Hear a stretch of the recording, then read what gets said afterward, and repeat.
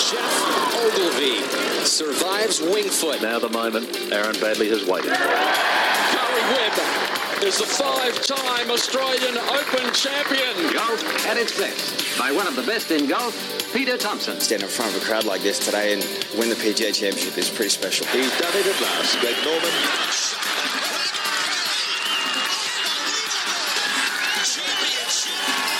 Matt Jones gets his name on the Stonehaven Cup. Leishman to 11 under. Now we've got a new leader, kids. There it is! Adam Scott, a life changer. Coming up next, you have unrestricted access to golf across Australia and the world. Thanks to Golf Australia, we're going inside the ropes. Subscribe now on iTunes or your favourite podcast app, or head to golf.org.au. G'day everybody, welcome to the show. It's Inside the Ropes, episode number 91, not far away from raising the bat. I'm very excited about that. I wonder whether we're going to get nervous in the 90s. I don't feel that way today. Andy Marr here alongside Martin Blake and Justin Falconer. Good afternoon to you boys. Afternoon, Murray. Hello, Andy. Big show coming up. Matt Griffin's going to join us, the 100th playing of the New Zealand Open, a man who's got his name winner on the trophy already. And Dowie Choi is going to join us, one of the rising young stars in the female game. Yeah, Dowie's playing in Canberra this week at an ALPG event there, and she's also about to go into a couple of big amateur events, which Justin and I can talk about as well. So she's a cracker girl. Well, there's so many coming through. And I mentioned your video, Justin, that you largely were responsible for putting together during the Australian Women's Open with Kari Webb. But for people like Dowie Choi and that generation, the age profile of that generation coming through, as much as they're, I'm sure, aware of Kari Webb and still love watching her play, it's Minjee Lee to a large degree who is the standard bearer for this next crop coming through. And if they want extra motivation to see just how far you can go when you learn your craft in this nation, they got another bit of pep in the step after what she's been able to do this week. I think it was Hazy at the Vic Open prior to Minjee's press conference. He asked Minjee about winning the Greg Norman medal and said, you've become that level of, like, you would have looked up to Adam Scott, Jason Day, all those others a few years ago, but now you're kind of in that echelon. Does that feel weird to you? And she talked about, it's actually kind of cool. She hadn't really thought about it, but yeah, you're right. She's definitely, she's elevated world number 3 now, obviously. So it's amazing. Area Jatanagarn, Sun Hyung Park, and Minjee Lee. That's it. Pretty impressive, isn't it? You see the arrow alongside her name in the heading in the right direction. It's pretty exciting. So she was runner-up in the LPGA Thailand, Andy. I mean, she lost by a shot to Amy Yang, who has a strong connection with Australia as well, but plays out of South Korea. Minjee shot 66 on the last day. The last hole, I was watching it live. You might have been as well, Justin, I'm not sure. She needed a birdie because it was a par 5 and she was playing with Amy Yang. She was a shot behind. Amy Yang had holed an absolute bomb on the 16th to go a shot ahead. And Minjee hit 2 sensational shots. Great drive, great 5-iron onto the green. She's got about, I suppose, 12 feet, 15 feet for eagle. Amy Yang putts down, so she's going to make a birdie and actually putts out. So she's made birdie. So Minjee knows she needs to make eagle. She left the putt short. It was the one thing she couldn't do. She left it about 2 rolls short. So that was unfortunate. She makes birdie, shoots 66. She didn't do a hell of a lot wrong. So she finishes second again. She's had a few second-place finishes in recent times. She only won once last year, but, we say only. She had 13 top 10s last year. She's already back in the swing now. The sky's the limit there. Just feels like she's going to contend every time. You sort of get a little bit disappointed when you go to your score check on whatever app you're using and you see she's not in the top 10. You kind of feel, she's having a bad week nowadays. It's remarkable how often she puts herself in contention. And that's something you pointed out in Adelaide and in Bowen Heads as well, Blakey, that she wasn't really, she had a C-plus game, you thought maybe, and she couldn't get the putter to behave, but you looked at the leaderboard and she finished T19th or T20th or something like that. And even with her probably real sort of not her best stuff at all, she was still up there. So when she does start playing well, she's just a chance every week. Be interested to see what happens from now on, because those 2 that I mentioned that are at the top, they're both bombers. They can hit it maybe 20, 30 yards past Minjee Lee. So she has to work against that. I was talking to her coach, Richie Smith, last year, and he said that's probably the difference. And Minjee says that herself, that's probably the difference between her and the real top echelon. But actually, she's right in that group now. So It was interesting over there. There was a big incident, Justin, about backstopping again. It's come up with Amy Olsen, the American player, and Eri Jatanagarn. Andy, just to fill you in there, Jatanagarn chipped her ball from behind the 18th green to about 3 foot from the flag over to the right-hand side. Amy Olsen was waiting to hit her chip. Jatanagarn sort of walks as if to say, do you want me to mark that? Stops dead, and Amy Olsen just continues to play. Her chip hit that ball, which knocked Jatanagarn's ball away. Gets worse. But stopped Amy Olsen's ball from going any further. They then high-five on the green. Can you believe it? So there was a Twitter meltdown about this. There was an absolute maelstrom all around the world. People like Jeff Shackelford, for instance, who's been on the program, very strong on it. Cameron Percy, Australian pro, very strong on it. Matty Griffin, who we'll talk to later, was quite strong on it. A lot of people thought they should have been disqualified. But there's a bit of context happened since, hasn't there, Justin? Yeah, well, the LPGA put out a statement pretty quickly saying that there was no penalties to be had. No collusion. No collusion was their thing, and that the incident had occurred in an attempt to speed up pace of play, which I found extraordinary. And then Amy, obviously there was a lot of people on Twitter getting rolled up, and people probably rightly or wrongly accusing Amy in area of certain things, and then Amy came out and defended herself, and it's all sort of blown over now. But yeah, she was quite upset actually because people were calling her a cheat, and that's the modern world, isn't it? With social media, it's possible for people to do that. I mean, what happened, Andy? There was Michelle Wee was playing the same group, and she'd asked for a ruling from, and they were waiting for a rules official to come over. And I think they'd been on the clock about a hole earlier, so they were struggling to kind of keep up time. So she felt that she should play, and she's put all that out in context. She addressed it really well in an interview with Peter Donegan.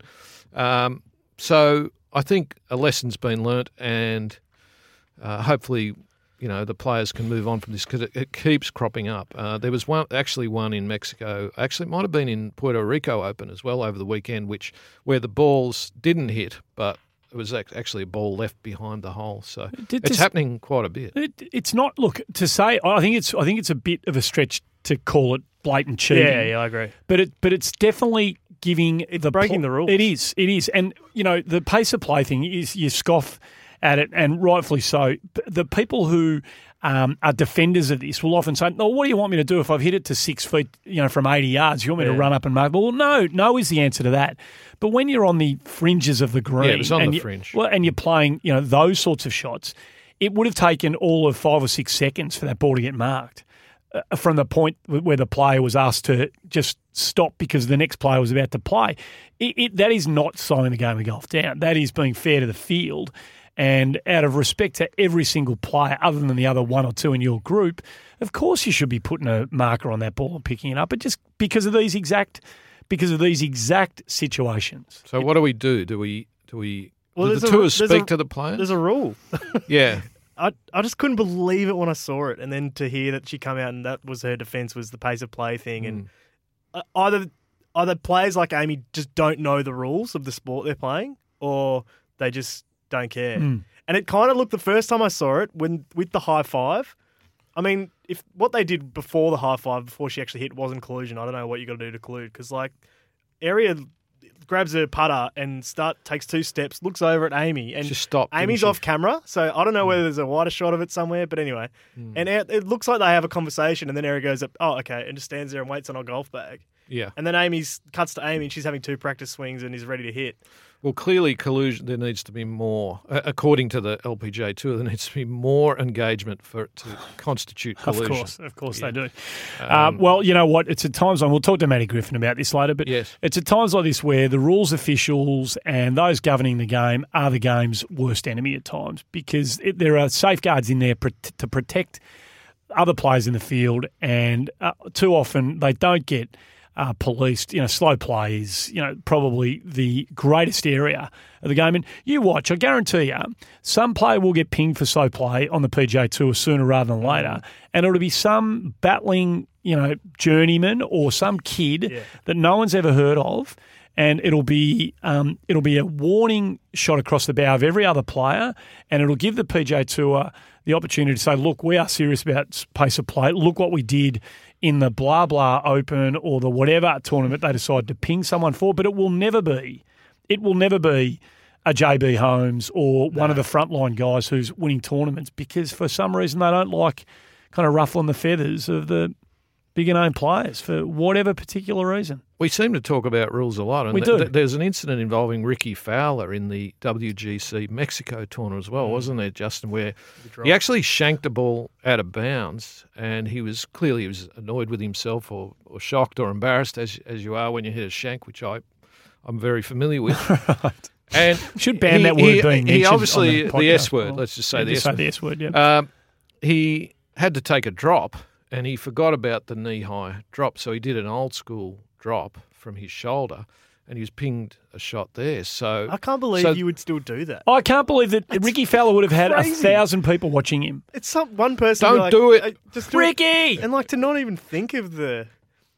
It is staggering. Amazing. It's staggering that he would have been, because he would have been, the arm dangle, you don't just lift the arm, drop. Yeah. You put the arm out and you're looking for the best spot to drop it on. Even from the shoulder, you're trying to do that. Somebody had to have seen it. I mean, they scream out at the drop of a hat in America. Yeah, the caddy says that. Yeah, but the imbeciles on the other side of the ropes over there are screaming all the time. Why don't they use one of their stupid, loud American voices for good rather than stupidity for once upon a time? You're the man. Yeah, exactly, all of that. The change in the dropping rule, which I reckon has been arguably the most controversial among people on Twitter and things like I don't really understand why. People are so outraged and offended that they have to now drop from the knee, and people say it looks ridiculous.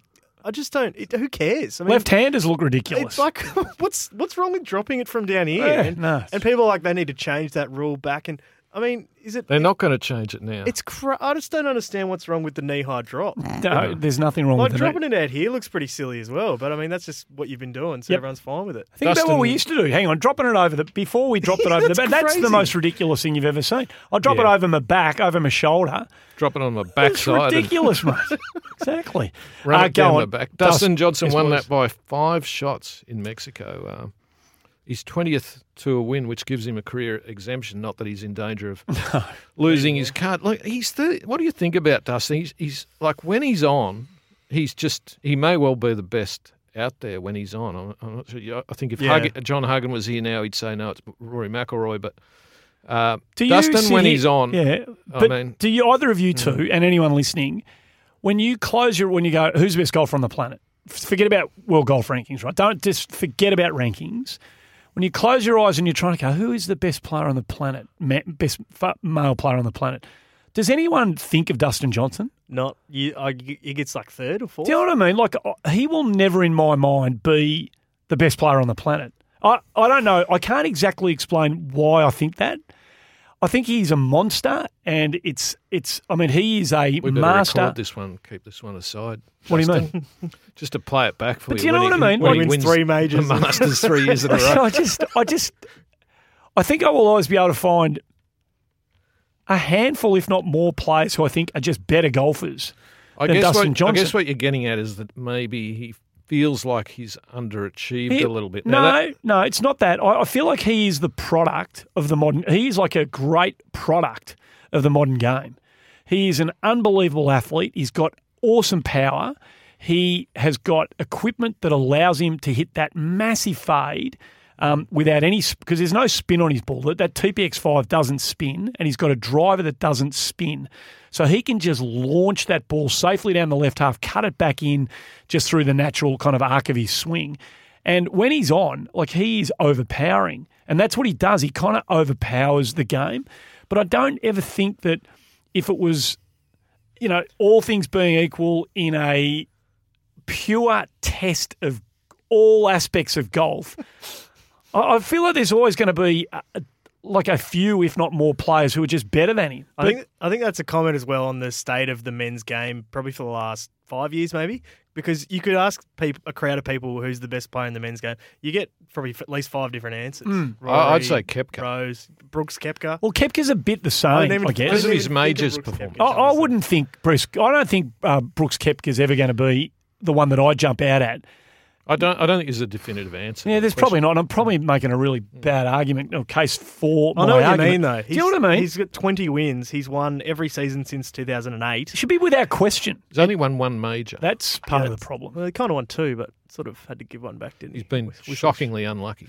Yeah. So Rory that wasn't- McIlroy was second. Oh, hang on. We're burying the lead, aren't we, from Mexico? Yeah, probably. We haven't even talked about. I mean, I know the bloke won it by 5, but if you follow social media, Tigers won by 10, and it was all because of that bunker shot he hit. I mean, look, The cover drive. yeah, the cover drive. It was just, Dustin Johnson will never be able to play that shot. Ever. Oh, I like that. Yeah, I like He that. will never play that shot. Probably. He will never play the sort of shots that Phil can play. The creativity stuff. He'll never have the. I know Sergio's not everyone's cup of tea at the moment, but he'll never have the full range that a guy like McIlroy or Garcia have got in their kit bag. But there's very few people on the planet who could do what Tiger Woods did out of that pot. It's one of the most extraordinary shots that you'll see all year. Well, he had to hit a massive cut on it, and he's in a bunker, a fairway bunker. So I've always worked on the assumption that they're not going to move the ball much out of a bunker, basically. But he moved it a lot. The fact that he hit that shot as well is what also made it, go around the world. And the photos as well helped with the sand coming up.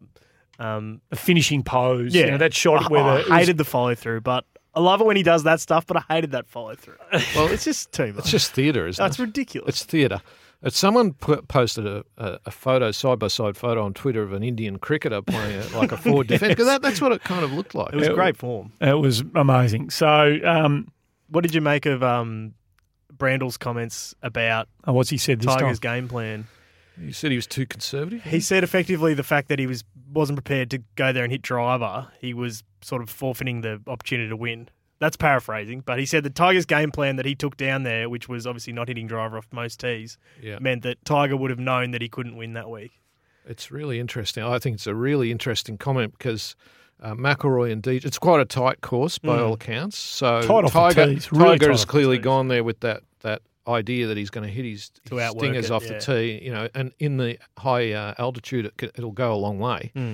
But the other boys just go, okay, I'm going to attack this. Brain it over the trees. DJ shoots 21 under, and he's hitting driver, hitting it over the trees. Rory's hitting onto, driving it onto 350-yard greens, that sort of stuff. So interesting. Maybe it was a tactical error. I thought that was just an interesting comment. Cameron Smith finished tied sixth. He still finished tied. He was sort of in the 10. mix until the last day, and then he got pushed down a bit. But he's up to number 24 in the world, Cameron Smith. Ahead of Spieth at 25. Yeah, that's his career high.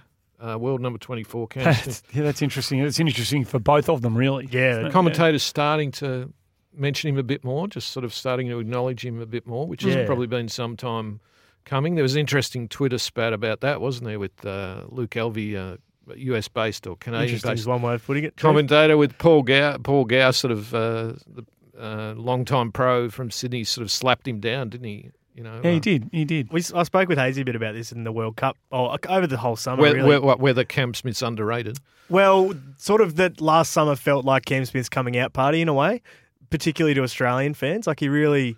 World Cup. He came down to the Oz Open and he was okay and was sort of getting into it. In the World Cup playing with Leash, and the way they played on that last day as well, when they went nuts and got within 2 or 3 shots, I think, at one point, and they did media all week, and it felt like Cam Smith was really getting a sort of identity, especially in Australia. And so if he goes overseas this year, and it's looking like he's going to, and play really well, it's going to be awesome to have a player that's already in the top 25. I mean, he's probably aiming for top 20, top 10 by the end of the year. Yep. If we can get a guy like Cam Smith in the top 10, it's going to be awesome. Jakey McLeod tied 45th. Yeah, it would have been nice to see this tournament on your traditional pay TV providing service in Australia. Now, I'm not necessarily having a crack here, but if you're going to put your hand out to Australian sports fans and say you are the home sport, you've got to get your WGC events. They have to be part of the suite, and they have been. Now, so I should have dug around and found out. I don't know whether either of you two know how they have lost those events as part of their... So my understanding is that Golf TV, which is a new operation that we've spoken about on this something else we've got to get. They have bought the rights right. to the World Golf Championships, which means that they're not on Fox. So how do we get it? You got to pay. Yeah, Chromecast. Is there another box we have to get and another remote control? You run it on a device, so you can do it on your phone or your laptop, and then you can cast it to your TV, which I discovered. Is that impressive? I'll get you a Chromecast for Christmas, Murray. What do you reckon? I've got a couple. There are so many people listening to you right now who are probably having a coronary. What's he talking about? I actually cast the thing from my phone to the TV. Well, what do you mean we're not fishing here? Because there's a 30-day free trial. So all those listeners out there, Golf TV, 30-day free trial. See what you think. But I agree. I don't know why we have to pay more. Are you frustrated at Foxtel for losing the Yeah, I am a little bit. Rights? Yeah, I am. And you know what? I know they're trying to steer all sports fans to their secondary sports provider, or it's going to be their primary sports provider soon, KO. But they're going to lose. They're going to lose a multitude of business. But you watch what'll happen to KO. Here's the prediction. KO, come back in. So KO is now $25 a year. Is that right? $25 a month, I should say. So my Foxtel package, which I must admit I've got all the in it. I watch about 4 channels on the Foxtel thing. Yeah. It's about $120 a month. I've got the whole shebang right. Once Game of Thrones is finished, I'm walking straight down to my Foxtel dealership, whoever they are, wherever you go. I'm handing my box in. I'm getting my KO, right? So I'm going to be on. Yeah, $25 a month. Yeah. Within 2 years, what do you reckon we'll be paying for KO? $120, I reckon. There you go. That's exactly what will be happening, Blakey. They'll be bending us over and they'll be going, you want KO? It's an extra $25 a month now. And that'll happen incrementally over it. And then we'll be back where we started from. And then they still won't have the Premier League. They still won't have the WGC events. They still won't have half the stuff we want to watch anyway. Well, there's a lot of Twitter action at the weekend about that because people turned their television sets on Friday morning like, where's it going? And we got actually, I was talking to someone before and they turned it on. They thought they were watching it. It was actually the Puerto Rico Open. Can we just get the Golf Channel? Enough. Golf Channel's got everything, right? Oh, that's the dream. Oh, I don't know about that. Haven't they got everything? They've got Brandel, so we just watch something else when he's on. But watch it on mute. Yeah, or just watch something else. They've got me on speed dial. That's what I generally say. Golf Channel commentator Martin Blake. Oh, is that what is it? I like it. I went on it once. and every time I see Matt Cutler, our sometime co-host, he says, Golf Channel been on the phone. You know? There you go. Do you go over to Murray's for Have you been on Golf Channel? Game of Thrones Sunday nights? That's not part of my lexicon. Not in your wheelhouse? No. Beg your pardon? I don't watch it. No. There's something wrong with you. I actually don't either, but I was certain. I would have sworn that you would have been a Game of Thrones I'm sure I'd like it. What's wrong with you? Too busy watching Golf TV. No. You've got to have a break every now and again. So Jake McLeod towed 44th. Yep. Matty Miller, 70th. You spoke to Matt Miller last week, and he picked up $45,000. Happy days. 70th of 72. Yeah, and he stayed at a 7-star hotel where they've rolled out the red carpet and he's done everything, got everything for free, and he's probably picked up a couple of souvenirs and 45 on the way through. So, did you follow the Puerto Rico Open? Well, I did because Bads had me a bit interested in this. Yeah. Once again, he led through 54 holes. He's the king of the alternate event. He's done a number of those. He loves the alternate. Every time. Just faded on the last day. He actually fought back all right towards the end. He lost his way. Had a few bogeys on the front 9 on the last day, so that he couldn't win, and then he rattled in a few birdies at the end. So he ended up finishing tied second, which is sort of bittersweet for him because had a chance to win, didn't get it done. But he's got 2 top 10s now. He didn't have full rights at the start of the year. Well, he's in a position now where he might be able to play his way back onto the tour again, definitely more permanently. So right at the moment he's 59th in the FedEx. So, and Daniel Nisbet won the Queensland PGA. Yeah, which he's starting to put together a pretty impressive domestic CV, this fella. Like he won that by plenty. He won it by 6, I think, 24 under. 6 shots. It's his third tour win, and he's actually a defending champion in New Zealand this week, which we'll talk to Matty Griffin about a bit later. That'll be a good feeling, I reckon. You've just won, and then you're getting on a plane to go to New Zealand where you're the defending champion. Yeah. That wouldn't happen very often. Just before we get to the break and get to Matty Griffin, can I just say one thing, going back to Aaron Aaron weekly Battle. whinge or something? This is a bit of a rant. I didn't expect that I'd have a rant until I saw this. The PGA Tour Twitter handle, and I imagine this was put out on other social media platforms, but I do participate on Twitter a bit, put out a clip of Aaron Baddeley who hit a drive on a hole, and this has taken all of 6 seconds, walked probably 4 metres to his right-hand side, shook the hand of a kid who was waiting for a photo with him, had the photo with the kid, very little interaction between Baddeley and the kid, and then walked off to go and play his second shot. Right? Good on him. Fantastic. But the PGA Tour has encouraged its players to be so far removed from us, the consumer, the fans of the game, the people who actually keep the thing alive and interested, we're the ones who are most interested in it. They put out a clip of the Vision under the headline, "This is amazing," amazing in capital letters, because Aaron Baddeley walked all of 8 feet off the direct line to go and have a photo with a kid. And they say, "This is amazing." Like, man landing on the moon is amazing. A heart surgeon saving a kid. This is straight out of that the is amazing. A professional Is golfer. somewhat of an overstatement of matters. Are you kidding me? But not only is it an overstatement, it goes to, I reckon, where the PGA Tour sits. If you compare the access that players give on the European Tour coverage compared to what we get on the PGA Tour coverage, you see more walking, talking interviews now on the European Tour. It's still not nearly enough. It's not nearly enough. But we're the encouragement of European players to engage on social media is way better. Maybe they just got more personality. I don't know. But there's a lot more stuff going on out of Europe in terms of letting us know who these people are and getting them to show their personality than we get in America. And if the PGA Tour thinks that's amazing, they've got a long way to go in terms of winning the kind of PR battle and bridging the gulf. So what should they do, Andy? Because without peeing in your pocket, you broadcast across a number of sports Not Golf on Channel, television. Right? Not Golf Channel's Not never Golf on me. Channel. No. I'm just in front of the They've queue got me there. covered there, yep. I'm waiting for the contract offer. But you do this stuff with the cricket and the footy. What do they need to be doing in the modern era? Well, surely it's a no-brainer that in the middle of the Thursday morning to the Sunday afternoon, and you pick your marks, you don't do it after every shot, but surely players, between the hitting of a drive, where they've hit it in the middle of the fairway, so you're not going to go and talk to them after they've snap-hooked it into the water. They've hit their drive 300 metres down the middle of the fairway. They're going for a walk. What is wrong with somebody walking alongside them and saying, "How's the round going? How's the swing feeling? How you feel like you're placed? What's working? What isn't?" That should be happening routinely as an absolute bare minimum in golf tournaments. So that way we get to know, at least we get to hear the voices of these people. Now, half of them probably aren't worth listening to anyway, but at least we get to hear a bit. They get a chance to interact. We get to see them as human beings as opposed to just people hitting golf balls. It breaks up the coverage a bit more. I don't know why that isn't done as par for the course standard in every golf tournament that's on TV everywhere in the world.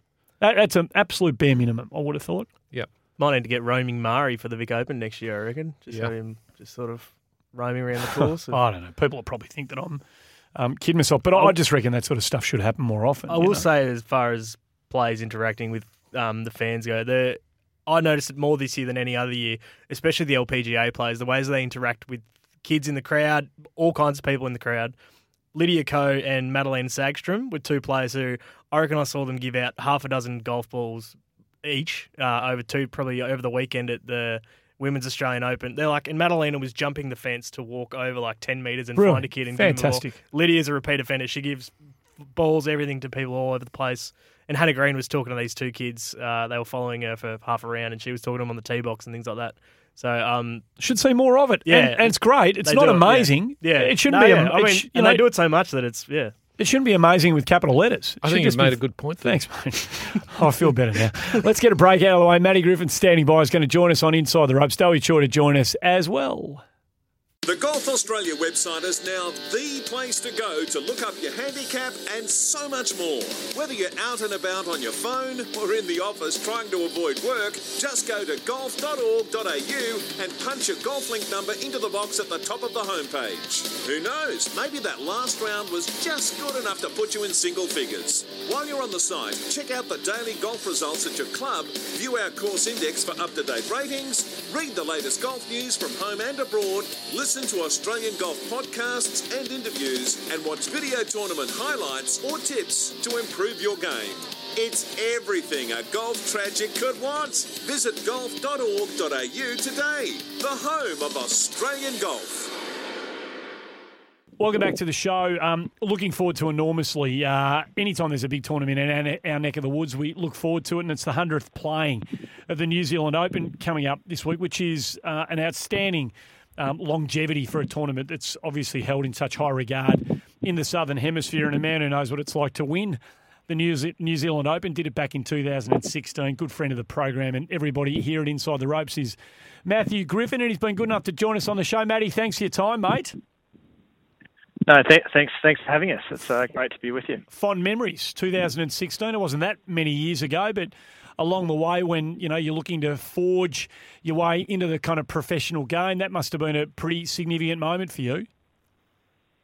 Yeah, it's a very special week. It's any time you win a National Open is a great thing, and to do it in such a spectacular place as Queenstown, it always brings back fond memories. What do you take? Was there any particular memories other than just how spectacular it is in that neck of the woods and what a joy it is to go for a walk around there, let alone play a game of golf? But are there any really sharp memories you have of your sort of transit through that Open that year, which led to victory? Are there any moments within the tournament that you particularly remember? Yeah, I really fondly remember the last hole we'd sort of sloped it out with Tony Hara on the last 2 days, and we had a fair break on the field, and I remember walking down the last hole and hitting a shot into 18, which is such a spectacular here with the views around, and I hit a great shot into about 5-6 feet, and the crowd went crazy. So I can still, when I think of that shot, I can almost feel the ball landing in the feel that sort of went through your body when it happened. So it's a nice thing to reflect back on. Have you been back down 18 since you returned to New Zealand this week, Matt? And when you go down there and stand on that hole, does that sort of feeling come back? Yeah, we played the hills yesterday and had that feeling walking down the fairway. And actually, as I'm talking to you right now, I'm looking over the 18th hole, so I can sort of picture it right then, and be nice to be there again on Sunday. That is one of the great places to sit and watch. I know you haven't done this because you've been playing all the time, but I must say, having sat in that spectator area there with the little the marquee that they have down the right-hand edge, where your ball sort of flies past us on the way to. That is one of the. Commentate this one? No. I was just sitting there enjoying it. That is one of the great places, Matty, to watch the ball sort of bounce over the top of the ridge on 18, and then the second shot's into that. I imagine it was that sort of back right pin in that little tucked out part of the green there, that little island in the green that they can kind of isolate there over on the right-hand edge. It's a really spectacular place to watch those balls fly in there. It is, yeah. They have their favourite Sunday pin is the back right-hand corner, which creates some good drama, and it is. I mean, I don't think there's not many, if any, more spectacular 18th holes in golf to sit and watch, and it's a great hole as a fan, just without the views, and then you add the views, it makes it even better. Great part of the world, Matty. I went over a couple of years ago and played Jack's Point. I wondered whether you'd done that, because I recommend that to anyone who's listening today. Jack's Point. Yeah, Jack's Point's wonderful. I've played there a couple of times. It's really spectacular with the views, and Queenstown's really made itself a bit of a golfing destination during the summer. It's you've got the hills, Jack's Point, Millbrook. They're building a second course at Millbrook, and then the hidden gem's actually Arrowtown, which is sort of more of a public course, no bunkers on it, but lots of different rocks, and just a good. If you want to go out and have a fun game of golf at any standard, Arrowtown's a must. Well, good luck this week, Matty. I did want to ask you about the weekend. You did some interesting tweeting about the rules of golf, and I was going to ask you how we think we're tracking with the rules of golf. I sort of know the answer to my question, but you're not that happy with it, are you? No, I just think we're sort of missing the point a bit at the moment with, and I totally understand rules are rules, and what Ricky Fowler dropping his ball from the wrong height was he made a mistake, and given that the rules of golf are what they are, then he's got to be penalised a shot. But then when we turn around and you've got the LPGA basically saying what the two girls did in Thailand with leaving the ball on the green and basically saying there's no issue here, I just think we're not quite getting it right. Not that I think what the girls did is it's happening too much on tour, and I don't think they deliberately did it. But it is something that we kind of need to, I think, get out of the game of golf for sure. So, devil's advocate here, the rule refers to collusion. That's the illegal part. So, to me, I looked at it and I thought, first look, I thought it looked bad. Jatanagarn looks up to Amy and says, as if to say, look, do you want me to mark it? And then she just stops dead. Then the ball's hit, and then they slapped hands afterwards, which wasn't a great idea at all. But was it collusion? I can sort of understand the LPGA looking at that going, well, is that really collusion? That they didn't really seem to speak. I don't know. What do you think? Yeah, and I think, I personally don't think they should have been penalised because, unfortunately, it's something that's sort of crept into golf, and it's hard to just go, okay, in this instance where it happens, it's probably happened 100 times during the tournament where a ball was left on the green when it shouldn't have been, and it happens in men's events. It happens in groups that I've seen, and but I think what we need to do is change the culture around it. So my personal preference would have been to say the LPGA, we don't think there was an intent here, but we're going to talk to all of our players and say that in this instance, Aria should have gone and she should have marked her ball, and hopefully if we can get less of it happening in the game, then it's better for golf. Another one that came to the forefront probably more last weekend with JB Holmes was slow play, Matt. You spend a lot of the year playing in Japan, and Japan's got a reputation that rounds of golf on the Japan Tour take 4 hours max, and if you're 5 minutes over, you're in big trouble. And how exactly do they maintain that? How do the players enforce that? How does the tour enforce it? And what sort of things are happening? Like, I heard a story last week that if you end up being 2 minutes off behind, your blokes are running up the fairways trying to catch up. Is that the sort of stuff that goes on in Japan to keep slow play from being an issue? It is, yeah. The rules officials are really proactive, and they get, as soon as you fall a touch out of position, they're guys, we need you to catch up. And there's a culture there. It doesn't matter about what the time allowed is. If you're a little bit behind the group in front, or there's a group behind waiting, your expectation is to go a bit faster. So what we do in Japan is basically everyone hits their tee shot, and then it's sort of a half jog to the fairway. So I guess it's a good way to catch up that little bit of time. And I remember we played, for example, we played the last event of the year, and we teed off for first group on Sunday, and we were through 4 holes, and the rules official comes over. I felt we played pretty quickly. The rules official comes over and goes, "Guys, you got to hurry up a bit. The group behind's waiting." And I thought I checked the time. You were actually after 4 holes, we were 7 minutes under the time allocated, and we're still being pushed. Whereas elsewhere, if you're 7 minutes behind at that time, they're probably saying, "Oh, you're going all right." So it's a great culture up there, and everyone just gets on with it. So it's good fun to play up there. Matt, what should happen? What should happen to extreme cases? Not even extreme cases, just cases. Oh, excuse me. What should happen in cases where players do get so far behind? What do you think most pros would accept as legitimate, kind of incursion from the rules officials? So I think it's probably the rules official needs to get on a bit quicker and keep the group in that's behind up. When they get a bit too far behind, then it's hard to catch up. But what I'd love to see is almost like it's a bit like a traffic light system that I might have suggested on Twitter, as in, so it's over time everyone knows who the slow players are. We all know who they are. We also know who the fast players are. Like I played with Ryan Fox at the Perth Super 6 the other week, and Ryan is probably the fastest player in the world. So quicker than Matty Jones. I'd give him a green. Quicker than Matty Jones. He's probably quicker than Matty Jones. There's no one faster. They're both very good. So you give guys like that, they're a green light. So basically, you never go on the clock because you're really good. Then everyone else who's in the middle, they can be like yellow. If the group's a bit out of position, we're going to time you.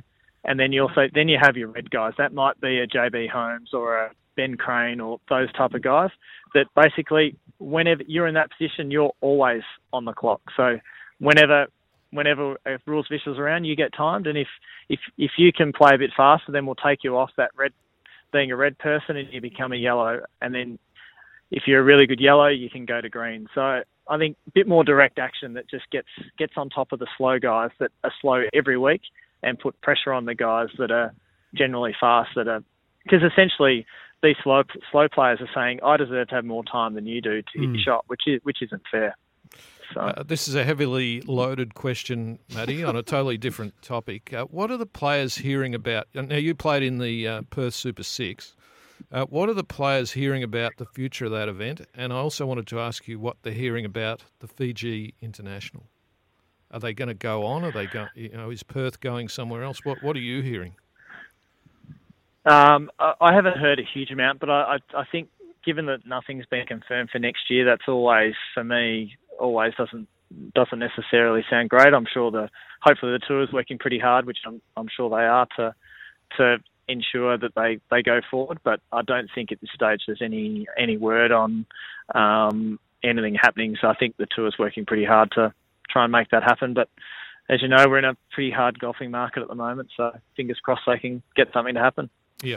And when do you head, other than focusing on what's in front of you right now, long-term or a bit longer term for 2019, when do you head back up to Japan? What's your schedule looking like up there?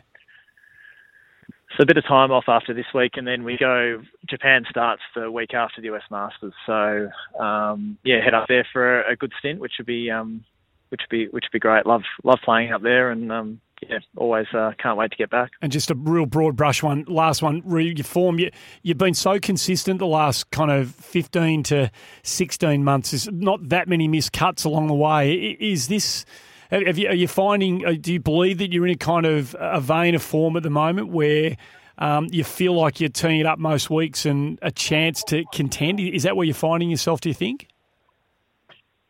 Yeah, definitely. I feel like even through Vic Open and in Perth, I felt like my form's great. Just hasn't quite worked out for the weekends there, and but really feel like I'm playing some really consistent golf. So if I keep doing that, I'm sure there'll be some good results along the way, and definitely probably really feel like I'm probably playing the best golf of my career. So hopefully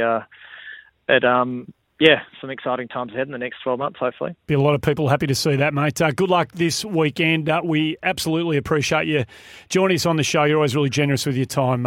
Thanks for being part of it, and we'll speak to you soon.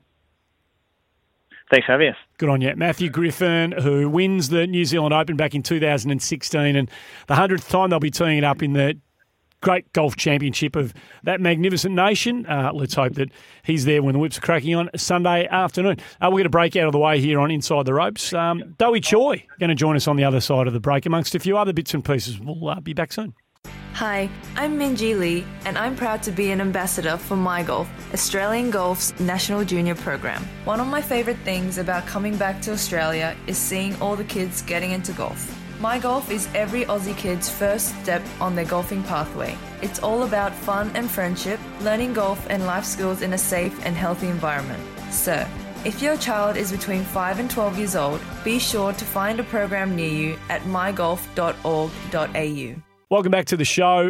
One of the things we love doing here on Inside the Ropes is shining a light on the young Australian players and the not-so-young Australian players who continue to represent so very, very well. Hashtag Golden Era is something that we like to take very seriously on this show, and it can very much apply to our next guest. And she's been good enough to interrupt the practice round for us in Canberra, having had a fantastic week at Bonville last week. Dowie Choi has been good enough to join us on Inside the Ropes. Dowie, thanks for your time. That's all right. How are you guys? Yeah, good. Tied for Australian Ladies Classic last week at Bonville. That must have felt pretty nice. Yeah, it was an awesome feeling. Hey, Dowie, it's Blakey here. I thought you were going to win that at one stage on the last day. Did you jump up maybe even into the lead or close to it? Yeah, I think I was leading by one after 10 holes. And what happened? The last round. What happened after that? Because Marion Scarpnord ended up winning, right? Yeah. I don't know. I think I had two bad holes, and it was pretty much just two shots that really costed me in the whole round. But otherwise, I played really solid out there. Didn't take a peek at a leaderboard, did you, by any chance? Was that one of the things you did? No, So I was on the 12th hole, and there was a leaderboard towards the 13th where you drive past, and I saw a quick glimpse, and I was in the tide for the lead at, I think, 7 under, and it didn't really faze me at all. I just tried to play my own game. And I managed to par the 13th, and then 14th was where I made my double. What led to that? What was the shot that started the drama for you on 14 that went wrong? I was in the middle of the fairway for my third, which was a par 5, and wind was coming from the left, and I just got a little bit steep on it and just went long left into the water, and then it was a difficult up and down, so I just two-putted and walked off with a double. Yeah, last we talk about that. We won't mention it again.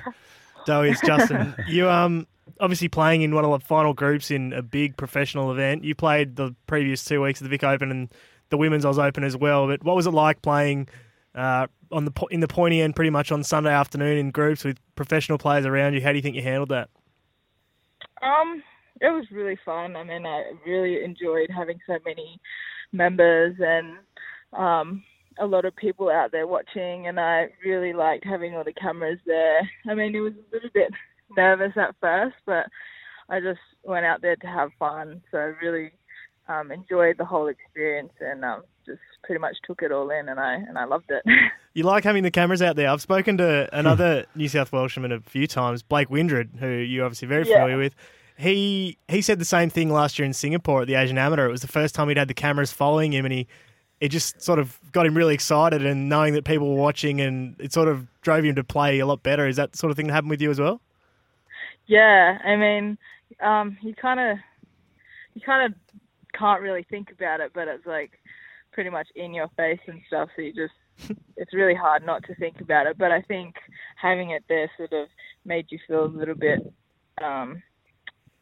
felt like you had to be a bit more professional. I think that's what helped as well. Dowie, you got some big stuff coming up, big amateur tournaments coming up. You got the Queen's Circuit Cup at Glenelg Golf Club in Adelaide next week, I believe. You're in the team for that. And then later on in April, you've made the 6-woman team for the Asia Pacific Amateur, which is a massive deal with Julian Su, Grace Kim, Becky Kay, Madison Hinson-Tolshard and Steph Kyriakou, with the big carrot at the end of that they offer two professional major starts to the winner of that event, a bit like the men's event. Yeah, so you've got some big stuff coming up. Are you tired at all, and are you excited about those things? I am getting a little exhausted, but I'm doing what I love, so I'm really excited, and I can't wait to go away and travel with the girls. And not really about the end prize, I guess. For me, it's really just going out there and representing my country and having fun with the girls and doing what I love doing and doing my best. So yeah, I'm really excited to go away. And you obviously, when you're going on that trip to Japan, you'll be playing, as Blakey said, as part of sort of Team Australia. But next week in Adelaide for the Queen's Circuit, you really are playing as a team. There's 3 of you. It's yourself, Steph Kyriakou and Julianne. You are representing Australia. Is that something that's something you'd thought about might happen, this young in your career? Because a lot of the weeks, you're obviously, when you're playing overseas, you are playing under the Australian flag, but next week you really are playing as a team for Australia. Is that something you're looking forward to? Yeah, I mean, it's something that I've been wanting to do ever since I was a kid and when I first started playing golf, so having this opportunity is a great honour, and I'm going to take every moment of it and enjoy every bit of it. And do you know much about this Queen's Circuit? There's been 12 tournaments and 11 have been won by the Koreans, so you'd have to say they're probably going favourites. You obviously know the Japanese girls that will be coming over pretty well. They send a big crew over for the Oz Amateur that was last month at Woodlands in Spring Valley. So I'm assuming you'll know your competition sort of well, but how do you think you and Steph and Julianne are placed going into next week? I think the competition isn't going to be easy, just because there's so many top players coming from all around the world. But being in our home country, I think we have a little bit of an advantage. And I think, I know Steph and I have played that golf course a few times, and we feel pretty confident and comfortable. So I think we'll just have to give it our best shot. And you're out there with one of our team members, Stacey Peters, now. Is she around here? She's mostly a positive influence. How's she in terms of helping you get through the navigating and plotting your way around the course at the moment. What advice has she got for you? Oh, she's awesome. Her husband Daz is out here too, so we're just having a good time, making a few plans for the week and course management and stuff. And she's done a lot for the girls. So I mean, without her, we couldn't have any of this. So she's awesome. A ripper. She's a beauty. Yeah. Hey, Doe, you're only just turned 19. I think you had your birthday during the Women's Open. When do you think you might turn pro? As a result, like last week, kind of indicate to you that it's nearly time? Yeah, I mean, I'm definitely considering it, and I played really great last week, so it gave me a little bit of an indication where I am against some of the big names. But hopefully, within the next 1 or 2 years, I'll turn pro and be up there. Keep going. It's a joy to watch you play your golf. It was terrific to see how tight you got it in there at Bonneville. And next time, it might be a completely different thing when you get to that kind of into that contention mode. Thanks for joining us. Enjoy it up in Canberra, and good luck with everything in front of you. Thank you. Thanks, guys. Good on you. Doe Choi joining us. There's a name to put in the little black book. She's a beauty, isn't she? Hashtag Golden Era. She's a great character, apart from being a +5 marker, if you don't mind. Yeah, she's great. And there's a bunch of girls that are playing. We've got as you mentioned, those 6 girls that are going to go over to Japan, and they're all super talented, and they're all good friends, and they spend a lot of time together at the AusAM and in-state series as years gone by. And Doe's really emerged as one of the leading ones at the moment. So.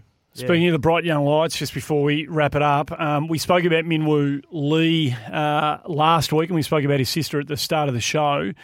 It does look like there is going to be more of an emphasis now. I think that looks like they've made this decision, haven't they, that they're going to target Europe more than maybe heading back to America. So he's playing the Oman Open this week on the European Tour. He gets a start there because he was in the top 5 in the Perth Super 6, which was also part of Europe. So Justin knows more about this than me because he's actually had some contact with Minwoo about it. But my understanding is he doesn't need all that much more to get a full European card, a bit like Lucas Herbert last year. Justin? Yeah. He I was just messaging him, and we were trying to get him on the show, but next week's looking more like a possibility, so fingers crossed. Yeah, that's good.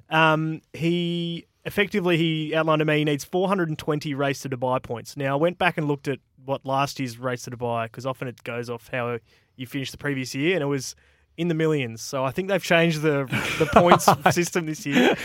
We might need to get Keith on the blower and get him to explain it to us. But it's 420 points this year. At the moment, he's 29th, and he's already got 276 from 3 events. So obviously the first event he played in the Middle East and he missed the cut, and then finished 4th in Saudi Arabia, and he said he got more than 200 points. So more than half the job got done from that one event in Saudi Arabia, and then getting knocked out in the quarters at the World Super 6, he made another 60-odd points there. So he's on 276, needs to get to 420. And normally there's a 7-event limit, but he said he needs about $80,000 more money to be eligible for more than 7 invites. So if he can get up 80 grand more, he'll be able to play more than 7 events. But you'd hope by 7 events, he's already played 3, so 4 to go, that he should be able to get to 420 points anyway. This is what we were talking about last week, wasn't it? Exactly. In the sense that he should do that. Like, he declined the Vic Open because he was going to play in a Web.com event because he was going down the American track. And I can sort of understand that because he's obviously a sister who lives there, so he's got somewhere he can go and base himself if he can get going in America. But this is too good to... No, you think about if he say no to. I reckon if they had the time, I don't know this at all, I don't know any of the people, but I reckon if they had their time over again, they would have gone and played at 13th, not taken the trip over to America. You never know. I reckon that's just the way they would have, the rein they would have pulled if they had their time over again. I think obviously those sorts of plans are fluid, and you need to be able to change those things. But he committed, I think, to playing over there, and I'm not sure. The right thing to do. But you're right. Stuff, yeah. Justin, we watched him quite closely over a number of years. I mean, a few years ago, he's the US Junior Champion, so everyone in the game knew that Minwoo was good. But are you surprised by how well he's done straight away in the pros? It's almost like he's where he feels like he's where he belongs, and it's like his results are probably better than what the latter part of his amateur career was. Like it's almost like he was almost bored or something and waiting to get to the next level, and all of a sudden just whoosh. I wouldn't sit here and say that I wasn't surprised by how he's done, but if you'd said he's going to have back-to-back top 10s in Europe, like, it's been amazing. Yeah, incredible. But no one who's seen Min come up in the last few years didn't think this is the way he plays as well, and the shots he can hit. He's unreal, and it's no surprise to see him doing this sort of stuff. But that's it. We're done. Anything else before we get out of here? Just watch out for a big announcement next week relating to Aussie golf clubs and the way that they handle their business. It's going to cause some interest next Tuesday.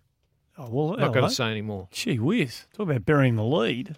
No, I can't. You got a lot of newspaper, man. That should be on the front page, I can't whatever tell that you now. is. I'm just giving you a little taste. Oh, I've got, just before we go, it's a big year. It's obviously, it fires up now, the men's game, the major season, the players has come forward to March. It's pretty much from now, the next 6 months it's all the big events, serious stuff. We always say, oh, he'll win a major one day. Oh, he'll get one. Rory will win a Masters. I was just thinking the other day, and this goes to your point about world number ones. It's a big year for so many players this year. Yeah. And if we're sitting here in 1 year's time, what if these players haven't won a major? What if Rory doesn't win a major this year? And he's sort of maybe bobbles around the rankings and doesn't get one? They're going to get harder and harder to win. Especially with Rory, I think it's interesting because of the Masters. Everyone says, oh, he'll win one. Yep. You only get so many chances. Like, he's already had like 6 good chances. And last year he was in the final group with Patrick Reed, and people said, oh, he'll win one eventually. I don't know if you get another go. What about Ricky Fowler? What if he doesn't win a major this year? Yep. Jason Day? Oh, yeah. And Justin Rose was the other one. Well, Jason's starting to play a bit better, but he's not playing much at it. Who's most likely out of those 4 to win one this year? I would say Justin Rose. Rose is number 1 in the world. I would say Rose is most. So I think if you said to me, going back to the conversation we had right at the top of the show, I think Justin Rose is a much better player. Oh, no, sorry, not much better. I think Justin Rose is a better golfer than Dustin Johnson. That's true, but I think he's a better golfer. You don't rate Johnson. No, That's I do. been made clear. No, of course I rate him, but I just think I just think he relies on, like what I said at the start, just absolute power. And I know he's got more to it, so don't hammer me. Putter. I know he's got. You don't win it just by hitting it a long way. Otherwise, that bloke that we played with at the Australian Open 3 years ago would have had 10 majors. The world's longest hitter would win golf tournaments. Clearly, you got to have more to it than that. But Jamie Sadlowski, that's the one. Yeah. I think we couldn't remember his name last week. Jamie Sadlowski. There he is. Well But Justin Rose, do you agree or disagree? Justin Rose is a better player than Dustin Johnson. Agree or disagree? I can't make a call on that. No, why not? What's wrong with you? Oh, if the Golf Channel rang you, you'd make a call. I guess I'd have to. I'm still waiting for their call, Andy. My phone, I've just got it right in front of me. At Inside the Ropes, who's a better player? Give us your feedback. If you can only have the game, if you only have the one. The best right now. Yeah, out of Justin Rose or Dustin Johnson. A month ago, no one would say. Like a month ago, Rose had just won in. Where was it? Somewhere. Indonesia, maybe? Yeah, somewhere. And then DJ rattles off wins in Saudi and on the weekend. Yeah, no, he's not. We're at the very pointy end. We're at the very pointy end of the game having this discussion. What about T. Woods? What's the question? Is he the best player? In the world? We might be saying that soon. Who knows? Well, he nearly won a major last year. He got closer to winning a major last year than... If he wins the Masters. Than Day, Fowler... Rose and... Rory was close at the Masters. But yeah. Also not close. It was gone by the turn. Well, there you go. So Tiger got closer than Rory. I think the rankings are pretty spot on at the moment, aren't they? Like Rose at number 1. Johnson's just jumped up to number Koepka 2. Though? Oh, we haven't even talked about Koepka. So, it's amazing. Yeah, you always forget Koepka, but in majors, Koepka. Watch out for Koepka. We could keep going, couldn't we, for a while? But people are probably wanting this conversation to stop because it's highly circular. Justin Falconer, good to see you. Thanks, Murray. Martin Blake, good to see you. And thanks to you lot out there for tuning in again. We'll be back to do it all again the same time next week on Inside the Ropes.